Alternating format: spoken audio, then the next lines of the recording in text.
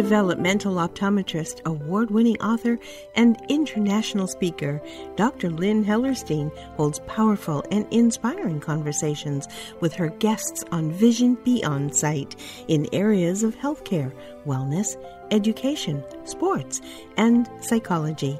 They share their inspirational stories of healing and life transformation through their vision expansion. Billions of people have vision problems, and vision is more than 20/20. Vision Beyond Sight will help you see with clarity and gain courage and confidence. Your vision does not define you. You define your vision. With Dr. Lynn's new way to look at your life through a new lens, you will be ready to meet yourself and receive visualizations for miracles to come. Welcome to Vision Beyond Sight. Hi, everyone. This is Dr. Lynn, and welcome to Vision Beyond Sight. Today, visiting with us is my friend, Melanie Gruenwald. Melanie is truly an amazing person, as you'll quickly see her power, passion, and influencing abilities. Today, we're going to talk about Kabbalah. Before we get started, though, let's learn a little bit about Melanie's impressive and adventurous life. Melanie Gruenwald is the Executive Director of Kabbalah Experience, and she brings over 25 years of nonprofit leadership and community organizing to her position. Engaged with senior citizens, families, college students, and teens, Melanie has extensive professional experience with communal leadership and Jewish education. Melanie is energized by building relationships, understanding people's needs, and finding ways to connect them to one another. She loves the balance of organizational leadership and teaching, which she engages in on a daily basis at Kabbalah Experience. Melanie earned her Bachelor's of Science in Psychology from Binghamton University, a SUNY school, and her Master's in Social Work and Certificate in Jewish Communal Service at Yeshiva University. Melanie's pursued additional Judaic and spiritual studies at the Pardes Institute of Jewish Studies, the Conservative Yeshiva, and most recently, Kabbalah Experience. Melanie's married to Rabbi Solomon Gruenwald, who's a senior rabbi at the Hebrew Educational Alliance in Denver, and she's mom to 3 children. So Melanie, welcome to Vision Beyond Sight. Thank you. It's wonderful to be here. Thank you. So let's just jump in and talk about Kabbalah. To start with, let me just have you share with the listeners, what is Kabbalah? We've all heard it in different terms and different people and Madonna and everybody, but explain to us, what is Kabbalah? As a basic definition, Kabbalah is the study of Jewish mysticism. So based in Jewish tradition, it's really an exploration of the spiritual aspects of Jewish learning and text and narrative in a way to connect with greater mindfulness to the world around us. The way we teach Kabbalah at Kabbalah Experience is we discuss it as a study of parallels, our parallels of seen and unseen reality, our physical and spiritual reality. How does the infinite create space for the finite to exist, and how does the finite, like our physical bodies, hold infinite light and energy, and so on? So that's very mystical sounding. Let's start with the seeing and unseen reality. Explain that, and any examples and personal life experiences that you want to share in explaining the terminology would really be very helpful. So when we talk about the seen and unseen reality, we talk about what's in front of us and what's between us. So even if you and I are facing each other, there might be an energy or a sense of connection, a sense of knowing that happens in the liminal space between us. So sometimes things happen in our life. We might see it as a coincidence. We might see it as a synchronicity. We might see it as a miracle. There's energy between people and things that we don't necessarily understand. And what we explain is that if we live with the awareness of that unseen reality, the kinds of things that show up and make us say, interesting, that's when we're living with a greater awareness and greater sense of connection. It's beyond our physical reality. Right. And I'm sure you've had many instances of synchronicity. I know when I had health problems over 20 years ago, and I started looking to how to heal, and I didn't know how to heal. And that's when I really started connecting to more spiritual realms and eventually fell into Kabbalah experience, literally. But it was just a series of synchronicities. For example, I didn't know how to get healthy. Medical systems had just done surgery on me, and I became allergic to all foods, and I didn't know where to start. And I was reading the newspaper and saw this advertisement for needed subjects for irritable bowel syndrome, which is what I also had. And it was a study, a PhD study of using meditation for a chronic illness. And it was one of those things. I'm sitting at a table reading the newspaper when we used to have newspapers like that, and saw this ad about something that I didn't even think about treatment for. And that started me down this whole long journey of finding people by just being aware and being open. How do we get to that kind of place? Because so often we drill down so detailed and so much of doing. How do we start finding our way into finding this seeing and unseen reality? For part of what I think about, it's paying attention to what shows up and paying attention to who shows up. Sometimes there are things in our lives that we think are mundane or just expected that are actually quite miraculous, like a seed growing into a tree and apples growing on that. Right? We just assume the sun's going to come up each day. Right? We assume the grass is going to turn green in the spring. But what happens when we start to take notice of the bulbs blooming after the winter snow starts to dissipate? Right? What kind of miracle does it take for a seed to disintegrate and turn into a flower or a fruit on a tree? Even, when I talk to students about what's a miracle, what do you see as a miracle? Often people say childbirth, or they'll say something that's unexpected. But even, I'd say, the day-to-day moments, right? The fact that we can wake up, that our systems work, that our GI system is in order, that in and of itself is also a miracle. So it's a matter of taking pause and paying attention to everything that's happening around us. And that's beautiful, and it is about awareness. And it's so interesting because in my field of vision therapy, awareness is what we're teaching. What looks different? Is it smaller, larger? How does it feel? What's it connected to? Who's there?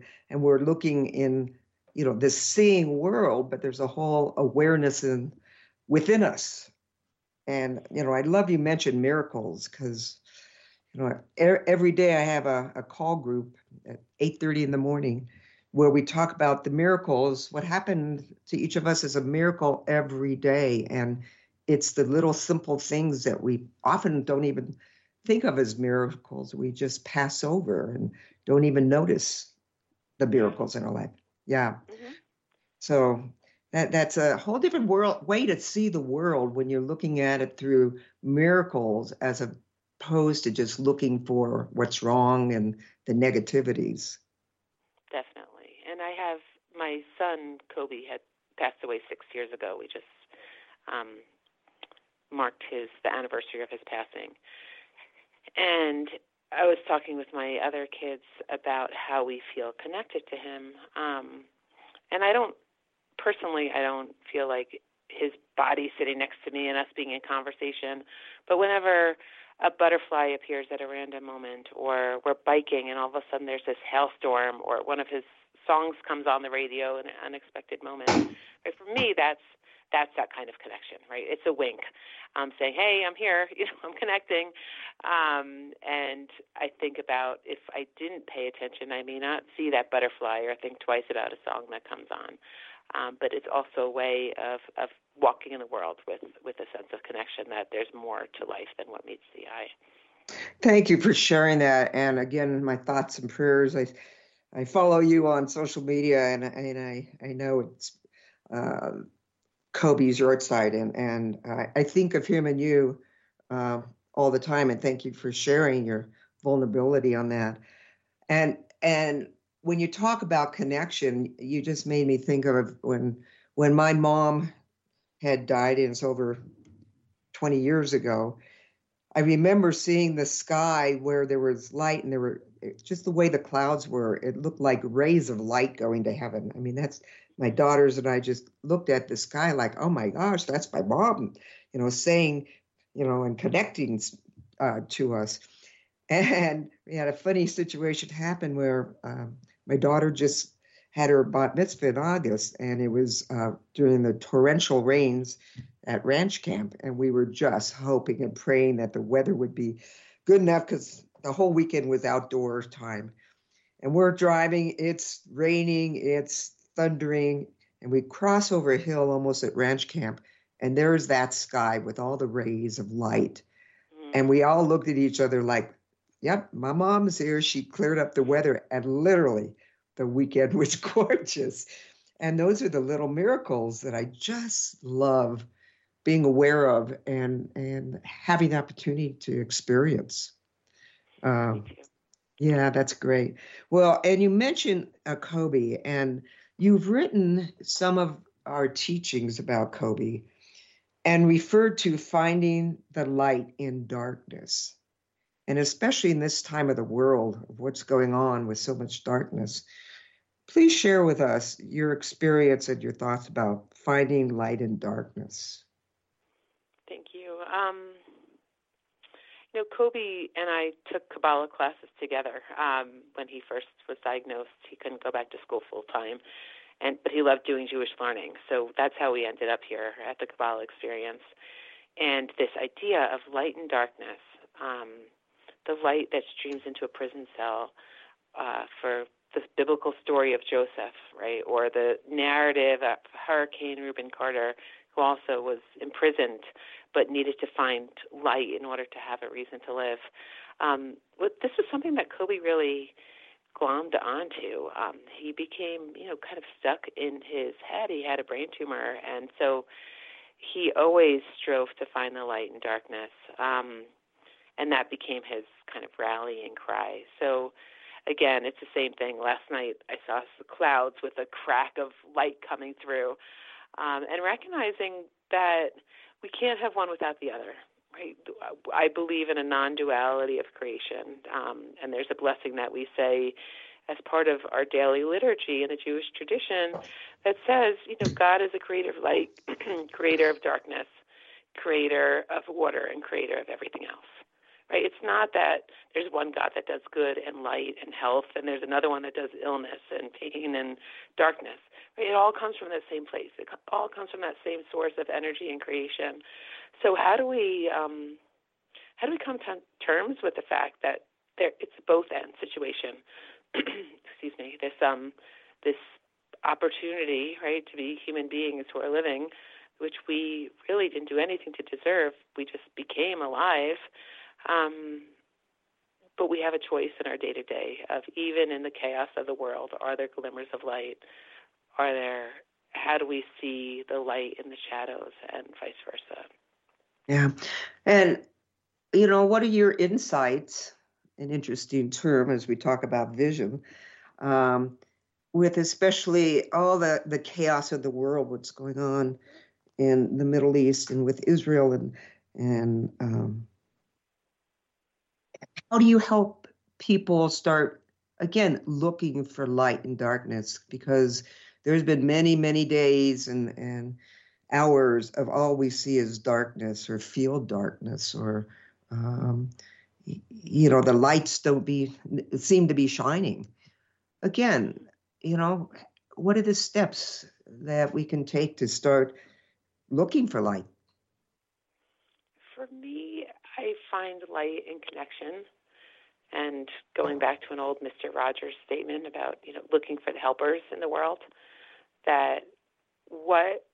and I'm not Pollyanna-ish at all, but the idea that when we find connection, when we can find purpose or meaning or community in crisis, perhaps that's a place that light can come out of it. When we look at the people that are choosing to get married while they're serving in the war, or babies that are being born, and that there is life, that there is hope, right? As long as we have hope, there can be some light in what we're seeing in the world around us. Hope.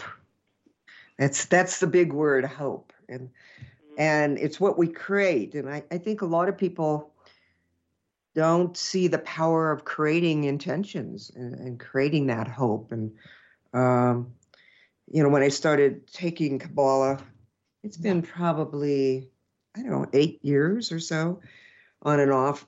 It was so in line with what I had been studying in my own spirituality through a number of ways, from yoga to other courseworks. And it was all about creating intentions and living into the intentions. And that's so important now because we can create our own light. I remember when my daughter was in college, and she was in the Northwest in Syracuse, and it was always gloomy and dark and snowy, and she just couldn't find herself. And she finally one day was walking and found this little garden.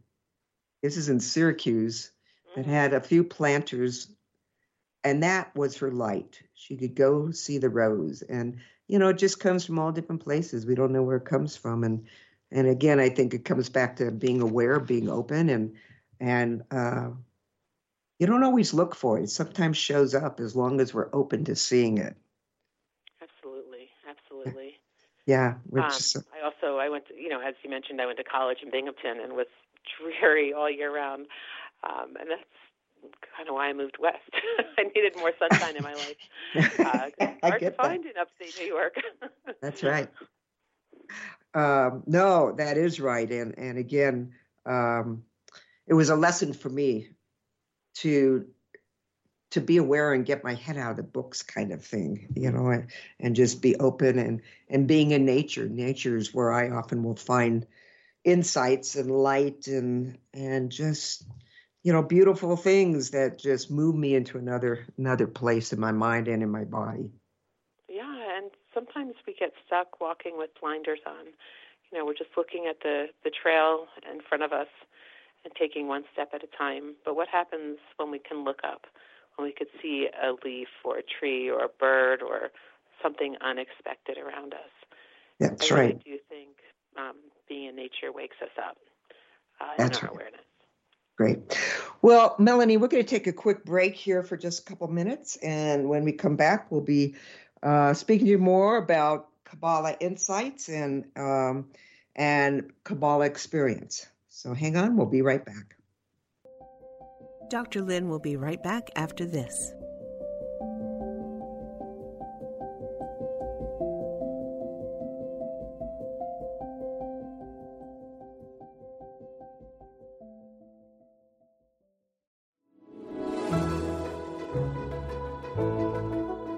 Can your child really see, more than 20/20? Does your child struggle in school, have trouble with tracking when reading, or resist writing? Dr. Lynn Hellerstein's award-winning book, See It, Say It, Do It, provides parents and teachers with specific tools and strategies in visualization and processing. Improve and empower your child's learning and performance in school, sports, and play. Get See It, Say It, Do It on Amazon or visit lynnhellerstein.com.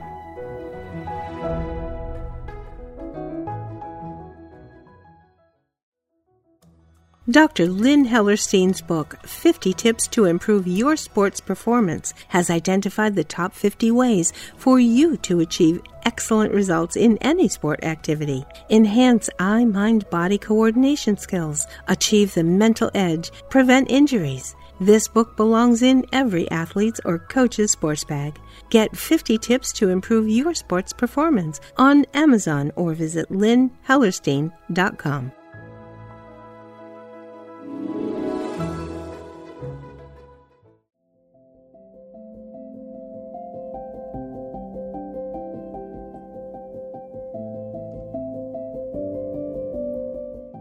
Welcome back to Vision Beyond Sight. Here's Dr. Lynn.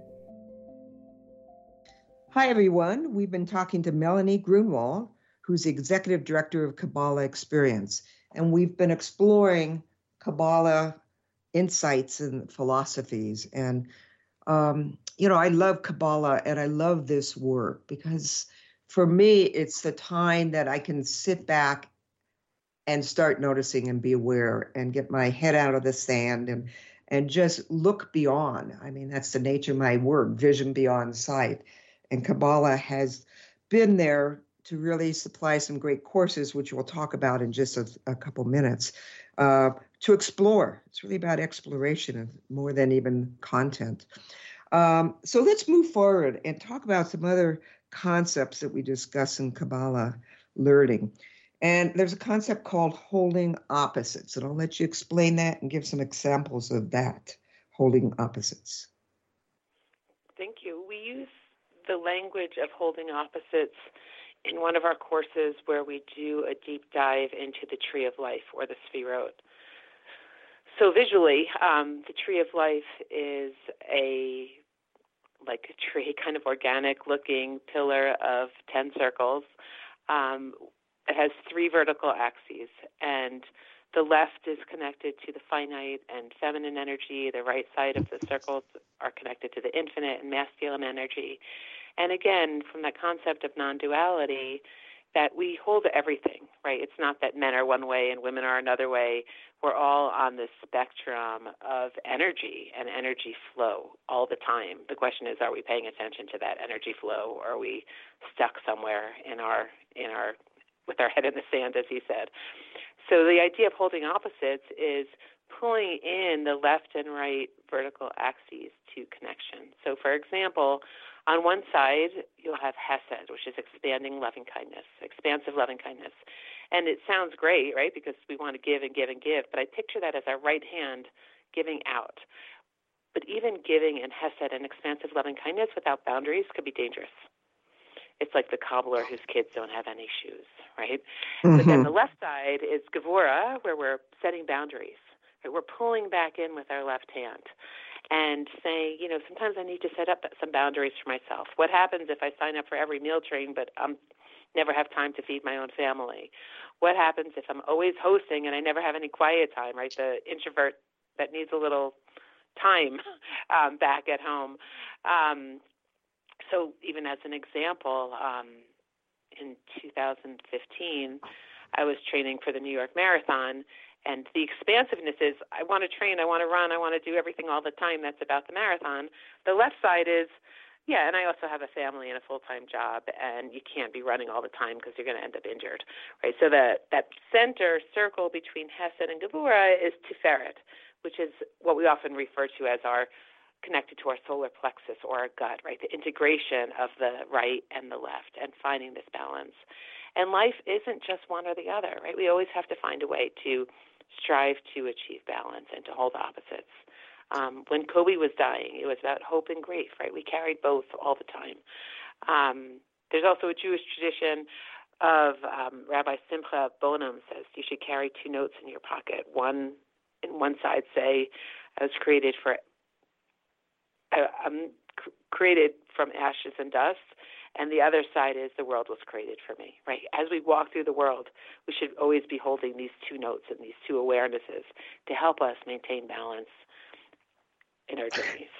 That's such an important concept, and it's so interesting because this past week I've had a number of conversations about myself and others on, giving, and how do you manage it? And it's often we talk about we don't have boundaries, and just falling over on one side becomes a problem, because what if you give and people don't want to accept or change, or they're not learning to be able to be self-sufficient, and and the work is really not just for the person you're trying to give to, but for yourself, for myself, as how do I give in a way that's truly helpful, not just way too much? And boundaries is an area, at least for myself, that's always a challenge. It's always a challenge when you talked about the grief and hope. And you're balancing that. When do you decide to let go of one or the other?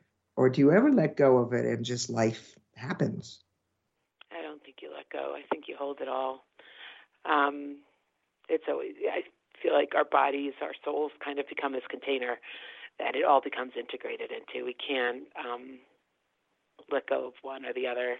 I know when Kobe was diagnosed, one of our friends is an anesthesiologist at Children's, so he used to kind of come through the back end with us when Kobe was going into surgery.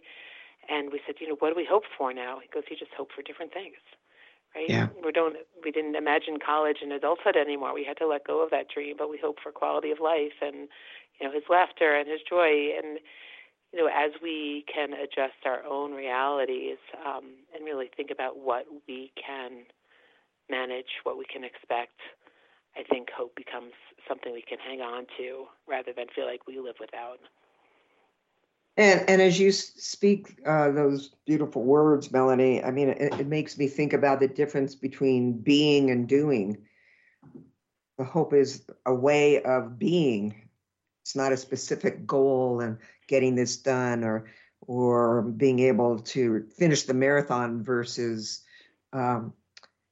being your best and giving your efforts. And I think, I don't know why that came up. It's just as you were speaking about Kobe, it was really about your hope can be still hope, and thank you, but it doesn't have this specific goal or the end goal of a finite decision that you're making necessarily. Right, and even when we think about the situation in Israel, there's very little we can do except hope from the side of the ocean. And we have different ways of manifesting that. A guy came into our office yesterday and said, hey, do you guys know how to make an amulet? No. And he's like, well, I want to, I read about it and I was told I have to write it on deer parchment. So I got some deer hide, but I have to know which angels to invoke. And, we said, well, what are you hoping for? And he said, peace in the Middle East and the release of the hostages. And, we all have a different way of doing it, right? Some people will, burn incense and meditate on it, and some people will write an amulet on deer parchment, and some people will pray alone, and some people will pray in community, and we just do the best we can with what we have in order to manifest what we want to see in this world. Yeah, it's about manifesting what we create, which is, yeah, great. So that leads into the discussion of how we live our lives in this world, and so often, we live our lives through masks, which happens to be another concept of Kabbalah. So share about the mask. What are masks? What are some of our masks, and what purpose do they serve or not? So in Kabbalah, we talk about masks as a framing for the multiplicity of our identities. Right? There are some masks that we're born with, our body type, our skin color. There are masks that are given to us, like our name or our family of origin. And then there are masks we choose for ourselves, like our jobs and our careers and our passions and interests. And we choose, do I want to be an athlete or an artist or a scientist?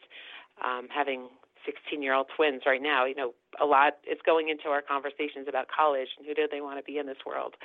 And sometimes our masks limit us, right? Especially if you think about younger children who are going through the school system and they're being told, you're good at this, you're not good at that, you're smart, you're a bully, you're stupid, you're great at art, you're not great at art. These become formative comments on who they are as a person. And what happens when we become limited by the masks that are put on us or the masks that we put on ourselves? So coming back to this idea of awareness, at Kabbalah Experience, we often say, what are your masks, right? I'm a mother, I'm an aunt, I'm a professional, I'm a daughter, I'm a sister, I'm a teacher. But what masks serve us and what masks don't serve us? And if we have the awareness of the masks, can we relinquish the masks that no longer serve us, or can we shift them? One of our taglines of that course is, are you wearing the mask or is the mask wearing you? Right? Can you have an identity when you shed that mask? If someone retires from being a doctor, do they still want to be called doctor? Right? But then they become a chef and a musician and a world traveler. Like, do they want those labels, those masks to be their identity instead?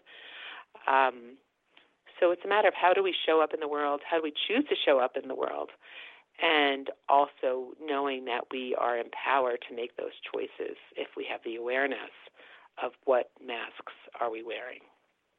So that begs the question of who am I? You know, and so often if I said, Melanie, who are you? Again, you could answer with all your masks, and you did. I'm a mother, I'm a female, I'm a daughter, I'm a teacher. But who are you really? If you shed your mask, do you ever shed your mask? Who are you underneath those masks? Right. And the way we teach it is just like the layers of an onion, right? Where it's masks all the way down, right? We eventually get to soul awareness, but even as we embody our soul, that's a mask as well, right? This is who I am at my core essence. That's a mask.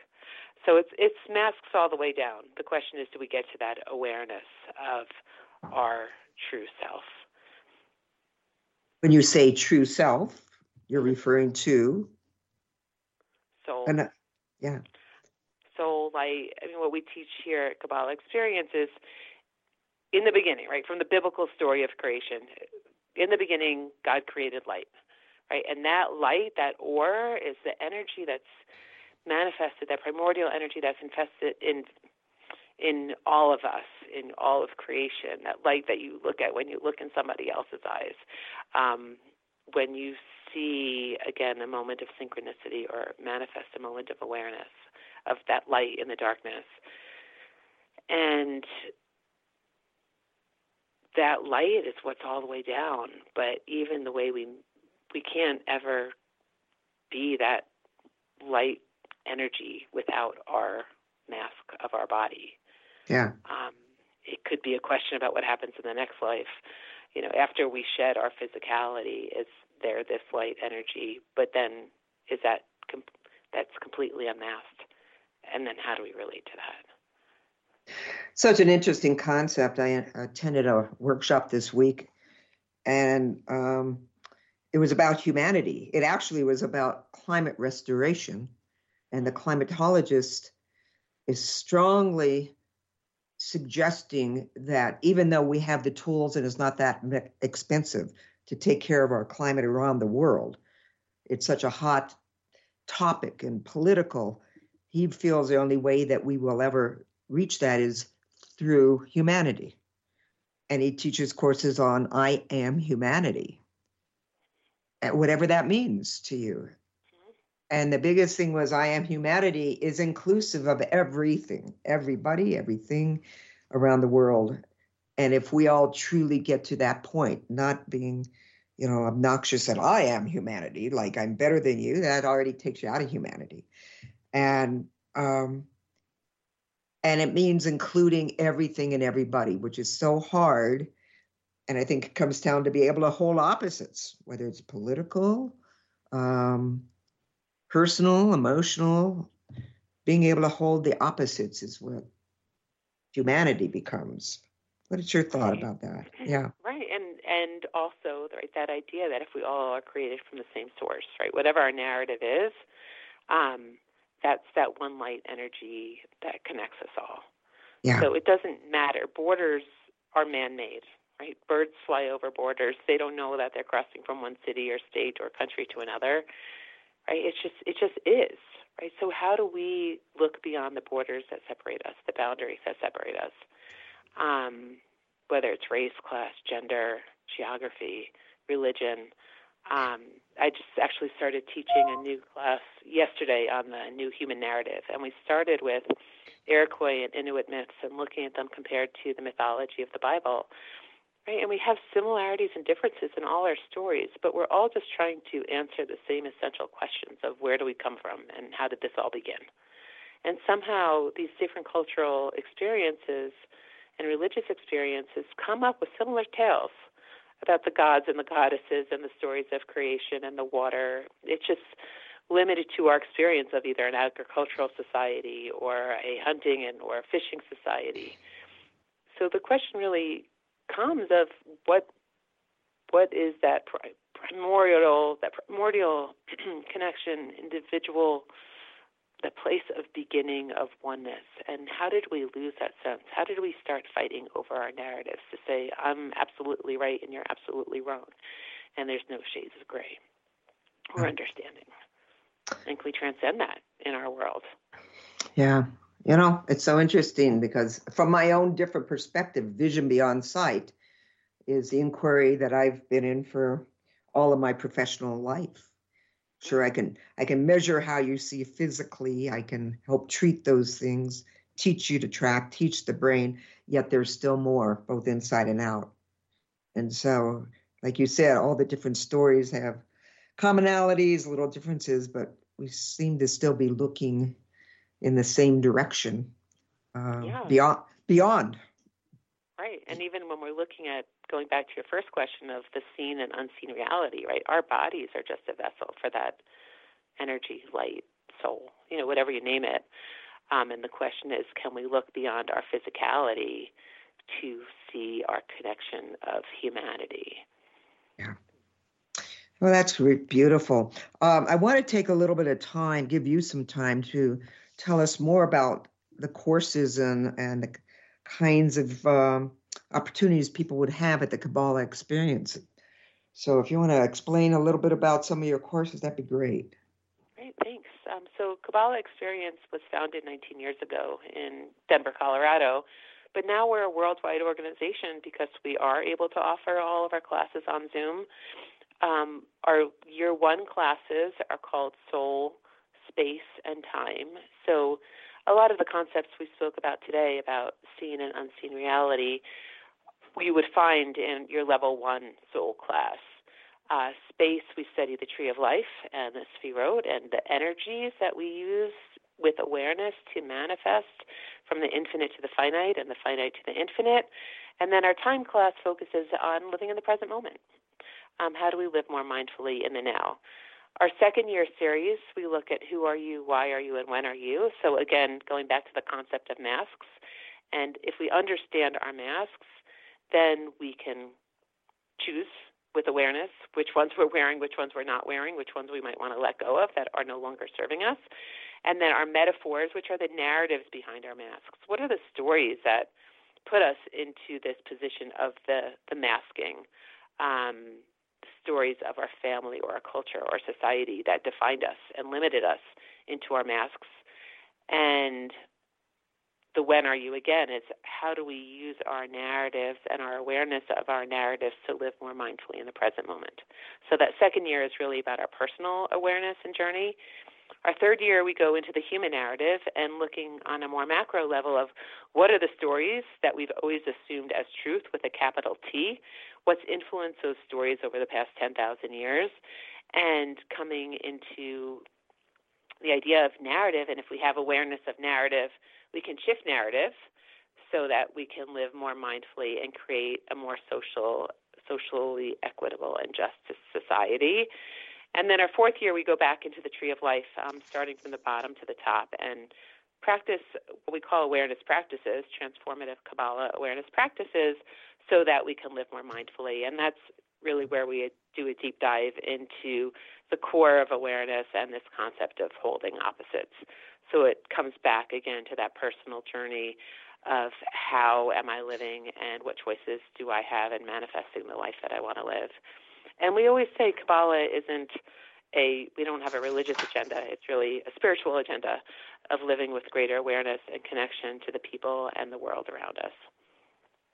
Well, thank you so much for the summary. And I want to make sure everybody checks you out, give the website that they can find more information about the classes. And you are one of the main instructors as well. Thank you. Yeah, our website is KabbalahExperience.com. So it's 2 B's and 1 L, KABBALAH, experience.com. We also have a pretty active social media presence at Kabbalah EXP. And our classes are just starting, but we definitely have room for new students.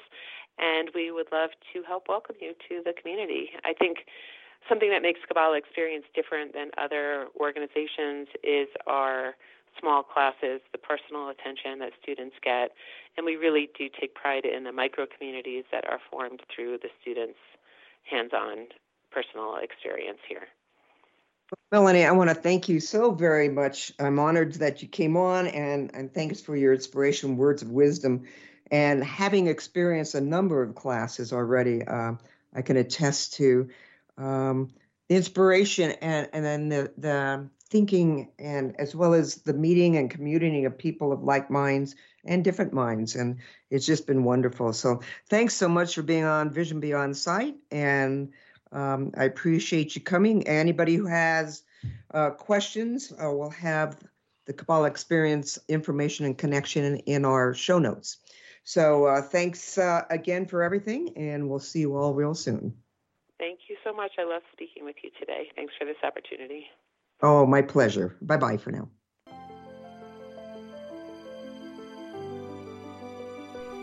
Thank you for joining us today on Vision Beyond Sight.